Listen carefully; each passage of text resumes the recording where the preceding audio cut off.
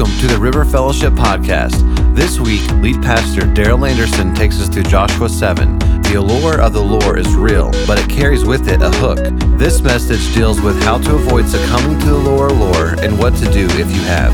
If you'd like to learn more about River Fellowship in Amarillo, Texas, go to rfamarillo.org. We are continuing in our journey with Joshua into the promised land. We're going to be in Joshua chapter 7 this morning. And the title of the message is The Lure Allure. The Lure Allure. Now, lure is a fishing device. And let me just say right up front, I have no idea what I'm talking about right now. I don't fish. I didn't grow up fishing. I've fished less than a handful of times in my entire life. Some of you people are already out there making fun of me in your minds. That's okay. That's just the way it is. So I don't know what I'm talking about here, but I'm going to talk about it in a moment anyway. Some of you know this story. My Denise's grandmother and grandfather owned a lake lot at Possum Kingdom, and they were avid fishermen. They loved to fish.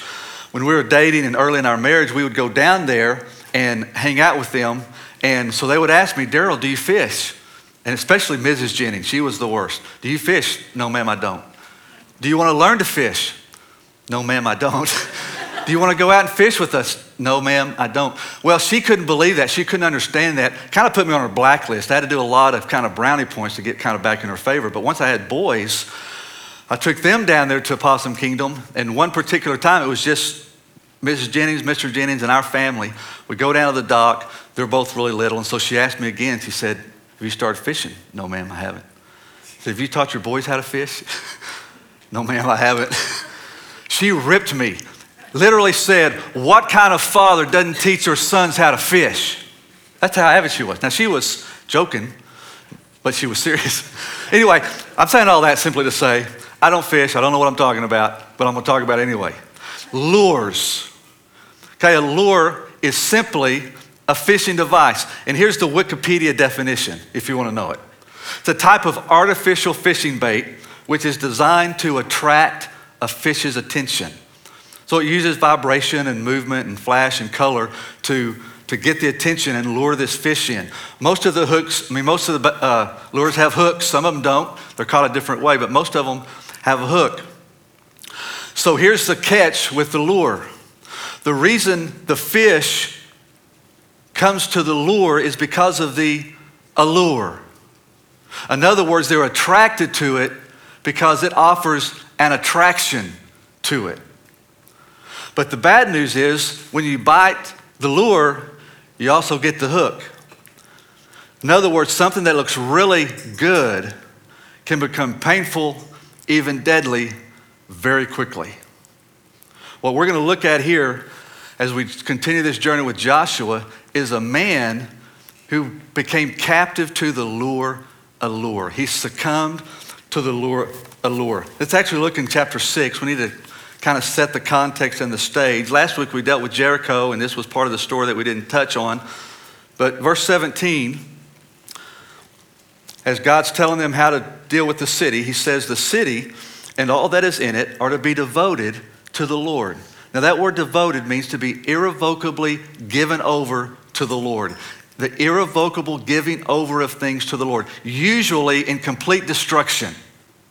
But it was to be given over to the Lord. So everything's to be devoted to the Lord. Only Rahab the prostitute and all who are with her in her house shall be spared, because she hid the spies we sent. But keep away from the devoted things so that you will not bring about your own destruction by taking any of them. Otherwise, you will make the camp of Israel liable to destruction and bring trouble on it. All the silver and gold and the articles of bronze and iron are sacred to the Lord and must go into his treasury. Verse 21, they devoted the city to the Lord and destroyed with the sword every living thing in it, men and women, young and old, cattle, sheep, and donkeys. Verse 24, then they burned the whole city and everything in it. But they put the silver and gold and the articles of bronze and iron into the treasury of the Lord's house. So here's the deal. God tells them, don't take anything. Everything is devoted to me and to be given to me. And if you take anything from this battle, you're opening up your camp for trouble and destruction. That leads us to chapter 7. Verse 1, my translation says, but. In other words, always a transition. Sometimes it's from a bad transition to a good. In this case, it's something good to a bad. They just defeated Jericho. It says, but the Israelites acted unfaithfully in regard to the devoted things. Achan, son of Carmi, the son of Zimri, the son of Zerah of the tribe of Judah, took some of them, so the Lord's anger burned against Israel. So what we see here is that he falls prey to the lure. What did he take?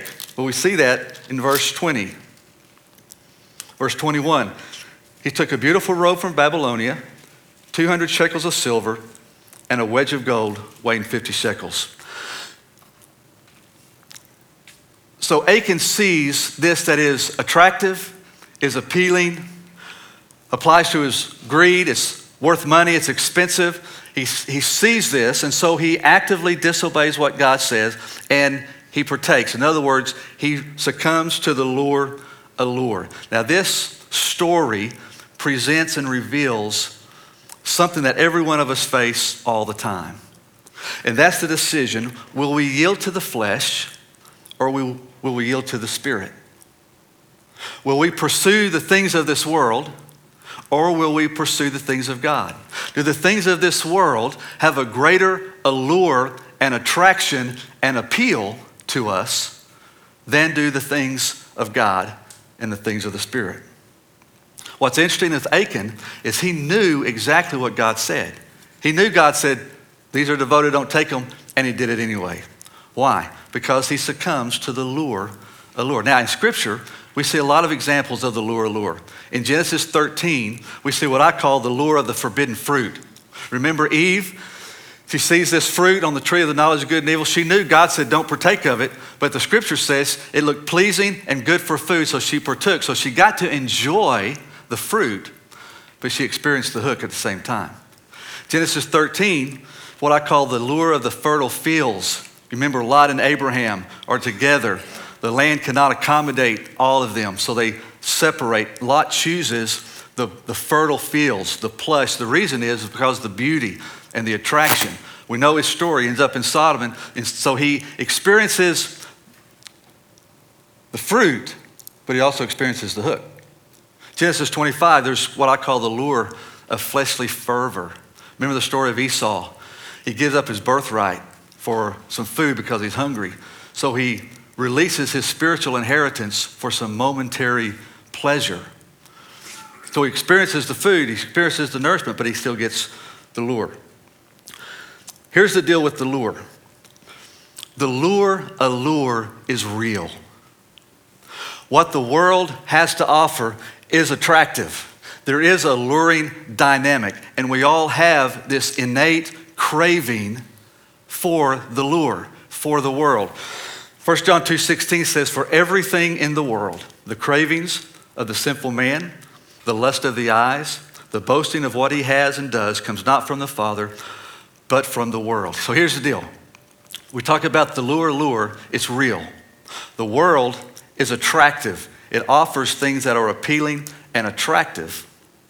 It feeds this innate nature of greed and lust and pride and ambition and some of these other emotions. And so that's what draws us in. The only problem is it's got the hook. We have to beware of the lure because it comes with the hook as well. So here's what we're seeing in this story. Achan bites. He succumbs to the lure. Let's see what happens as a result. Pick up the story. Verse 2 says, now Joshua sent men from Jericho to Ai, which is near Beth Aven to the east of Bethel, and told them, go up and spy out the region. So the men went up and spied out Ai. When they returned to Joshua, they said, not all the people will have to go up against Ai. Send 2,000 or 3,000 men to take it, and do not weary all the people, for only a few men are there. So about 3,000 men went up, but they were routed by the men of Ai, who killed about 36 of them. They chased the Israelites from the city gate as far as the stone quarries and struck them down on the slopes. At this, the hearts of the people melted and became like water. The context, they had just defeated this great walled city of Jericho. They have just seen God do this miraculous event. And now they go to this no-name JV squad of soldiers and they just get routed. They get annihilated and demolished. On top of that, now these people who were beginning to get some courage, now their hearts are melting in fear. Why? Because of Achan, who succumbed to the lure of lure. Now, this story has some principles for us this morning. So I want to share 4 principles with this story. And I want to say just right off the bat, this is a difficult story. This is a sobering story. These principles are sobering and difficult. There's some principles that really our nation doesn't really want to hear, but they're in the text. So let's take a look at it. Here's the first principle. That is, to God, no means no. When it comes to God, when he says no, he means no. When he says don't do that, he really means don't do that. Look in verse 11. This is God speaking to Joshua. He says, Israel has sinned. They have violated my covenant, which I commanded them to keep. They have taken some of the devoted things. They have stolen, they have lied, and they have put them with their own possessions. That is why the Israelites cannot stand against their enemies. They turn their backs and run because they have been liable to destruction. I will not be with you anymore unless you destroy whatever among you is devoted to destruction. I think we all know these parents, and if we're all honest with ourselves, we've all been this parent multiple times as we were raising our children. But it's the scenario of our child is the child is doing something that they're not supposed to be doing. So the parent says, hey, don't do that. Stop that. Well, they don't listen. They just keep doing it. And so the parent says again, hey, stop that. Don't do that. The child just ignores, keeps doing it. So you go over and over. Finally, they ramp it up a little bit and they say, hey, if you don't stop that, you're going to get a spanking.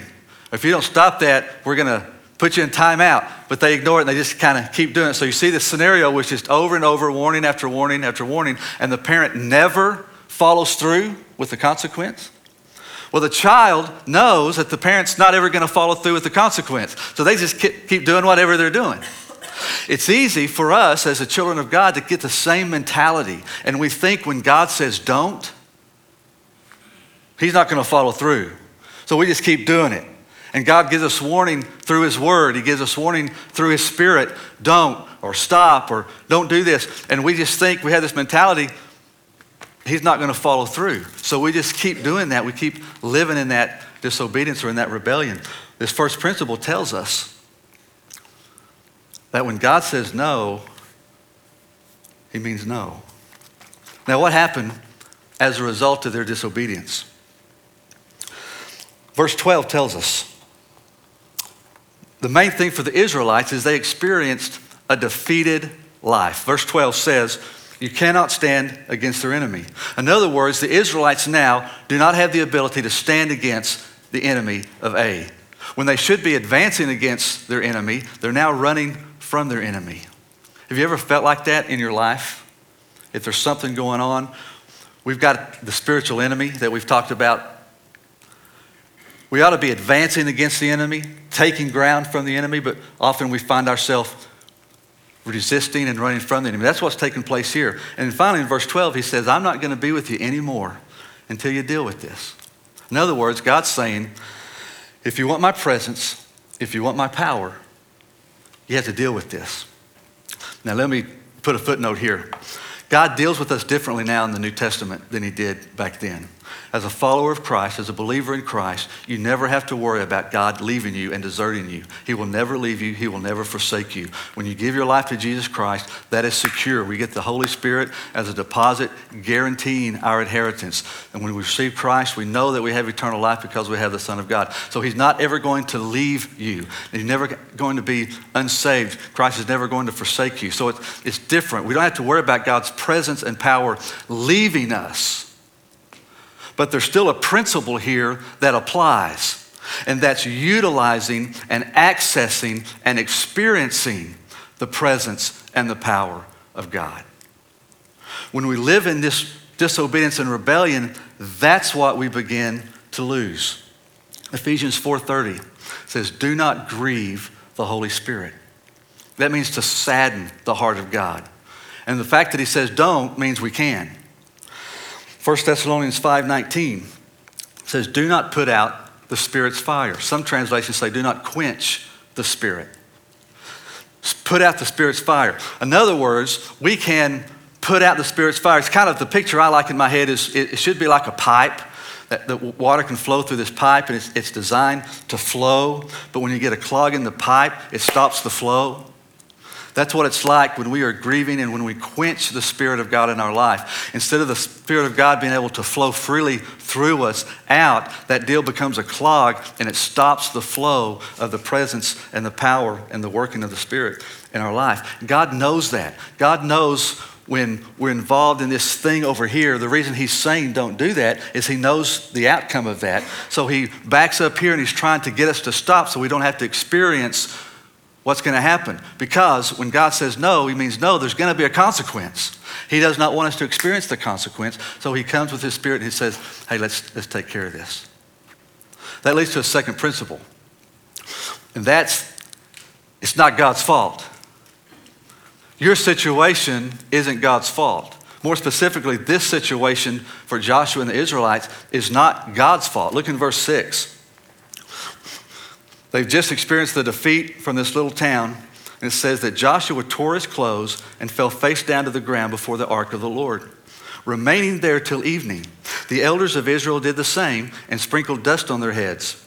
And Joshua said, Ah, sovereign Lord, why did you ever bring this people across the Jordan to deliver us into the hands of the Amorites to destroy us? If only we had been content to stay on the other side of the Jordan. Here's what Joshua is doing. He's going before the Lord and he's saying, God, why did you do this? Why did you create this defeat? He sounds just like the children of Israel did when they left Exodus. Remember that? They're in between the Red Sea and the children and the army of Egypt. And they cry out, why did you bring us here to die later in the wilderness with the manna? Why did you bring us here to die? Now Joshua's doing the same thing. God, why did you cause this?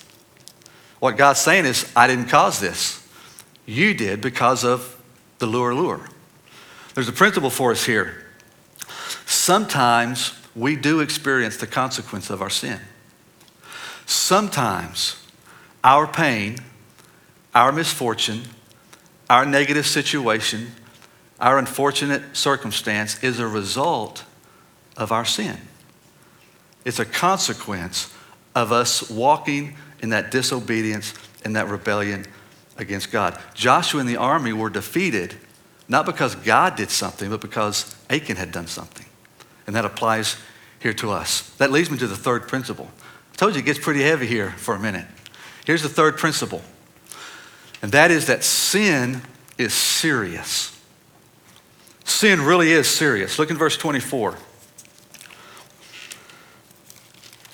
So you know the context through several of these verses preceding, Joshua goes through a system of discovering who committed this sin. So they go tribe by tribe, clan by clan, family by family, person by person, and they finally discover that Achan is the one that committed the sin and took the devoted items.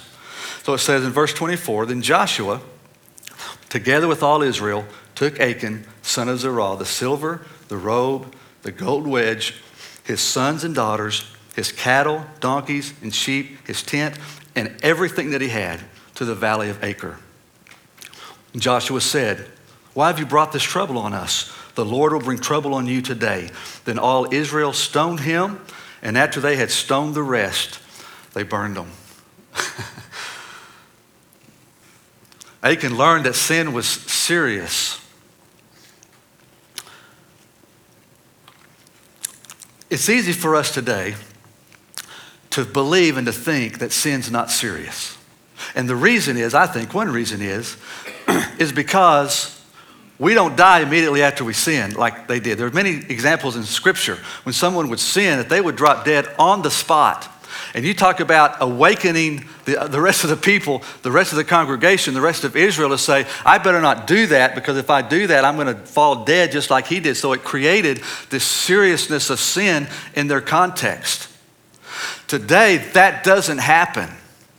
When we sin, God deals with us differently, so we don't experience immediate consequence often when we live in this sin and rebellion, so we can get stuck in our head. Sin must not really be that big a deal. If sin really was a big deal, God would be doing something. I would be experiencing some consequences, but I'm not experiencing that yet. So it's not really a big deal. Now, I don't want you to misunderstand me. I'm so grateful that God doesn't deal with us that way today. I'd have been dead 50 years ago.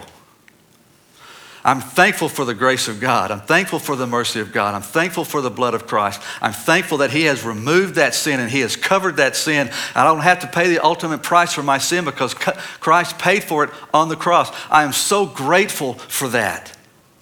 But that does not negate the grace of God, and the blood of Christ does not negate the seriousness of sin and what it can do and devastate in our life and in our spiritual walk and in that context. Because sin still grieves the Holy Spirit.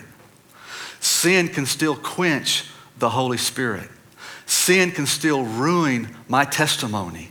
Sin can still rob from me my peace and my joy and my power and the fruit that I can experience in an abundant walk with Christ. Sin is still serious. Even though we don't drop dead, don't be fooled to think that it's okay, because it's serious. Which leads me to the fourth principle, and that's sin creates ripples.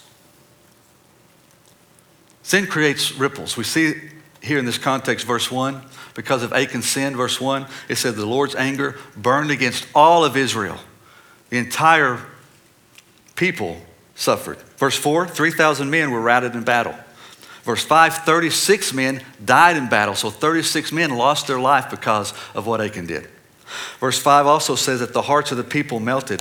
Verses 24 and 25, all of Achan's family were stoned and burned. There was a ripple effect. When Achan took the devoted things and rebelled against God, it did not just affect Achan. It affected everybody else. The same happens with us. When I live in rebellion against God, when I live with harboring sin in my life, that does not just affect me. That affects my wife, my sons, extended family, friends. It has a ripple effect that just goes through. We can look at our nation and see how we have become accustomed to sin and how it's affecting our nation. Sin has a ripple effect that we want to try to stop. So here's the question. What caused all the trouble and the defeat of the people of Israel? It was Achan succumbing to the allure. So what does that look like? Look in verse 20. Here's the allure. Here's the essence of the allure right here. Verse 20. Achan replied, this is after he's been found out. Achan replied, "It is true. I have sinned against the Lord, the God of Israel, and this is what I have done. When I saw in the plunder a beautiful robe from Babylonia, 200 shekels of silver, and a wedge of gold weighing 50 shekels, here it is. I coveted them, I took them, and I hid them in the ground inside my tent." He says, I coveted them, I took them, and I hid them. That is the allure. And there's a progression that I want you to see on this allure. The progression starts with what I call desire. In other words, he saw and he coveted. He saw those things, and the first step in the allure is a desire. We see something that we want. We see something that appeals to our flesh, to our nature, and we want it. The second step then, it leads to disobedience. He took it. Remember, Achan knew what God had said. Achan didn't make a misstep. He didn't do something he didn't know he wasn't supposed to do. He had a clear word from God, don't take this, and he did it anyway. It was an act of disobedience. For us, the allure is we know God has said some things in his word, in his spirit. No, don't do that. And so it's an act of disobedience. We're not talking about how we misstep at times or, we fall at times. Well, that's not what we're talking about this morning. What we're talking about this morning is a specific act of disobedience. I know God is saying don't, but I'm going to do it anyway. That leads then to defiance. It says he went and hid it. Why did Achan hide all that stuff? Well, he knew he wasn't supposed to take it. He didn't want anybody else to know that he took it, so he had to go hide it. And we do the same thing. When we're living in that type of rebellion as well, we hide it. We don't want anybody to know we're doing that. We don't want anyone to know that we're living that way. That's why we do it in private. That's why we do it in the dark. That's why we do it alone. That's why we don't share that with anybody, because we hide it. And that ultimately then leads to destruction in Achan's life. That is the progression of the allure. We desire it. We become defiant, so we say, I don't care what God says, I'm doing it anyway. And then that leads to defiance. What do we do? What do we do if we find ourselves somewhere in that progression? Well, we do exactly what the children of Israel did, what God told them to do in verse 13. God tells them, go consecrate the people. Tell them, consecrate yourselves. We dealt with this a few weeks ago. Go consecrate yourself. We learned that consecration is about separation and preparation. It's separating ourselves from sin, separating ourselves to God. It's spiritual purification. It's turning our hearts back toward God. That's what God called the people of Israel to do. Because of this sin, separate yourself from that sin, renew your commitment to the Lord, turn your heart back toward God. And that's exactly what we do today if we find ourselves succumbing to the allure. When God's Spirit pricks us and says, hey, you're in the middle of the disobedience, or wherever you are in the progression, what we do at that point is confess. God, I'm sorry that I've done this. Father, please cleanse me. Forgive me of that. Father, I want to turn my heart back towards you. I want to renew my heart and my mind so that the things of God are more appealing, more attractive, more alluring to me than the things of the world. Father, I got caught in it. You just confessed. 1 John 1:9, if we confess our sins, he's faithful and just to forgive us of our sins and to cleanse us from all unrighteousness. We don't have to end in destruction. The story doesn't have to end in destruction. It can end in confession, where we're renewed and restored and we're brought back into that abundance and that fruitfulness and that effectiveness and that power and that joy and the peace, everything that God has to offer for us. But I don't want to end here. I want to end with what I call the rest of the story. It's the best part of the story. It's really the great part of the story, because everything we've talked about so far, I don't know about you, but it's been heavy. I can feel it. I mean, this is heavy. This is weighty. This is sobering. But this is the best part of the story. Look what happens in chapter 8, verse 1. They consecrated themselves. They did what God told them. So it says then in verse 8, then, in other words, because of what they did, then the Lord said to Joshua, do not be afraid. Do not be discouraged. Take the whole army with you and go up and attack Ai. For I have delivered into your hands the king of Ai, his people, his city, and his land. And you shall do to Ai and its king as you did to Jericho and its king, except that you may carry off their plunder and livestock for yourself. What a great story. Because they consecrate themselves, what does God do? He restores this sense of victory and power. They were being defeated by the enemy. They were running from the enemy. They were giving ground to the enemy. But now it's reversed. Now they're advancing against the enemy. They're conquering the enemy and they're living in power. The same thing happens for us when we deal with that consecration. We confess that. We get off of that progression. God restores that sense, that flow of the Spirit where we experience the fruitfulness of Christ. But it says, here's a bonus. You get to keep the plunder this time. You didn't get to keep it in Jericho, but you get to keep everything this time. It's a double blessing.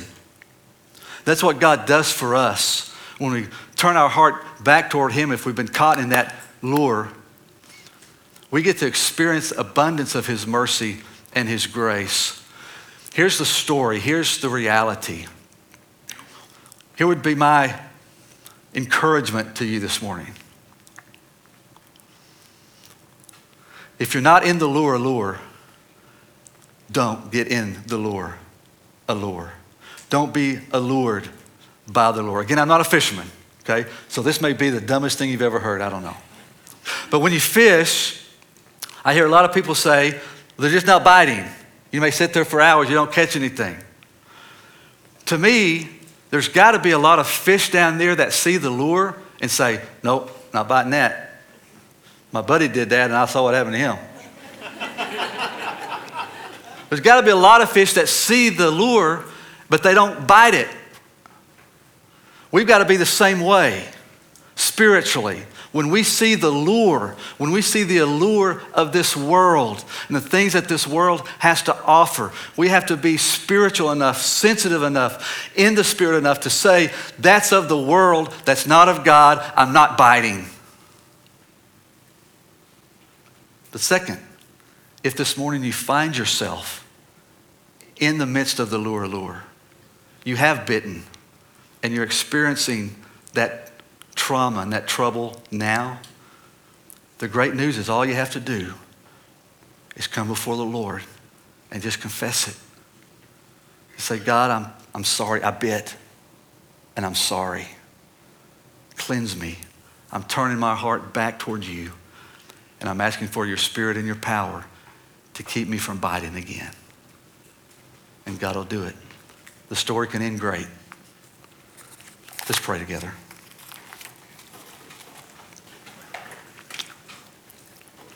Take a moment, let the Spirit speak to you. I know this was a heavy word this morning.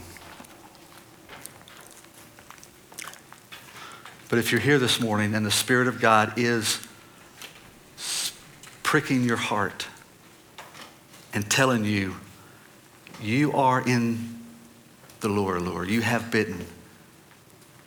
You're in the midst of this right now. If that's you, do not leave this morning without dealing with that.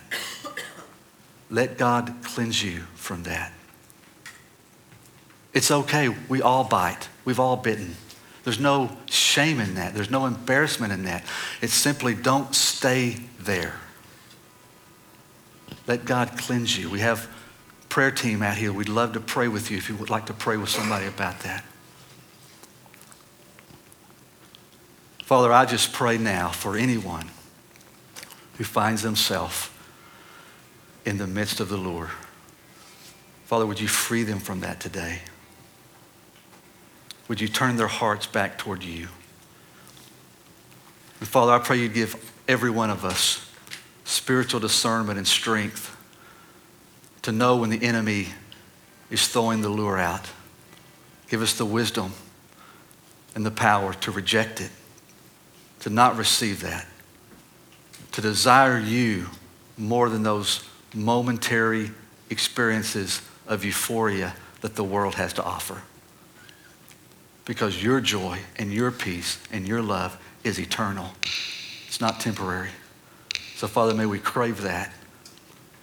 May you continue to speak. May your Spirit move in us this morning. It's in Jesus' name we pray. Amen. Thanks for listening. To learn more about River Fellowship in Amarillo, Texas, or to hear more messages, go to rfamarillo.org. Thanks. Have a great week.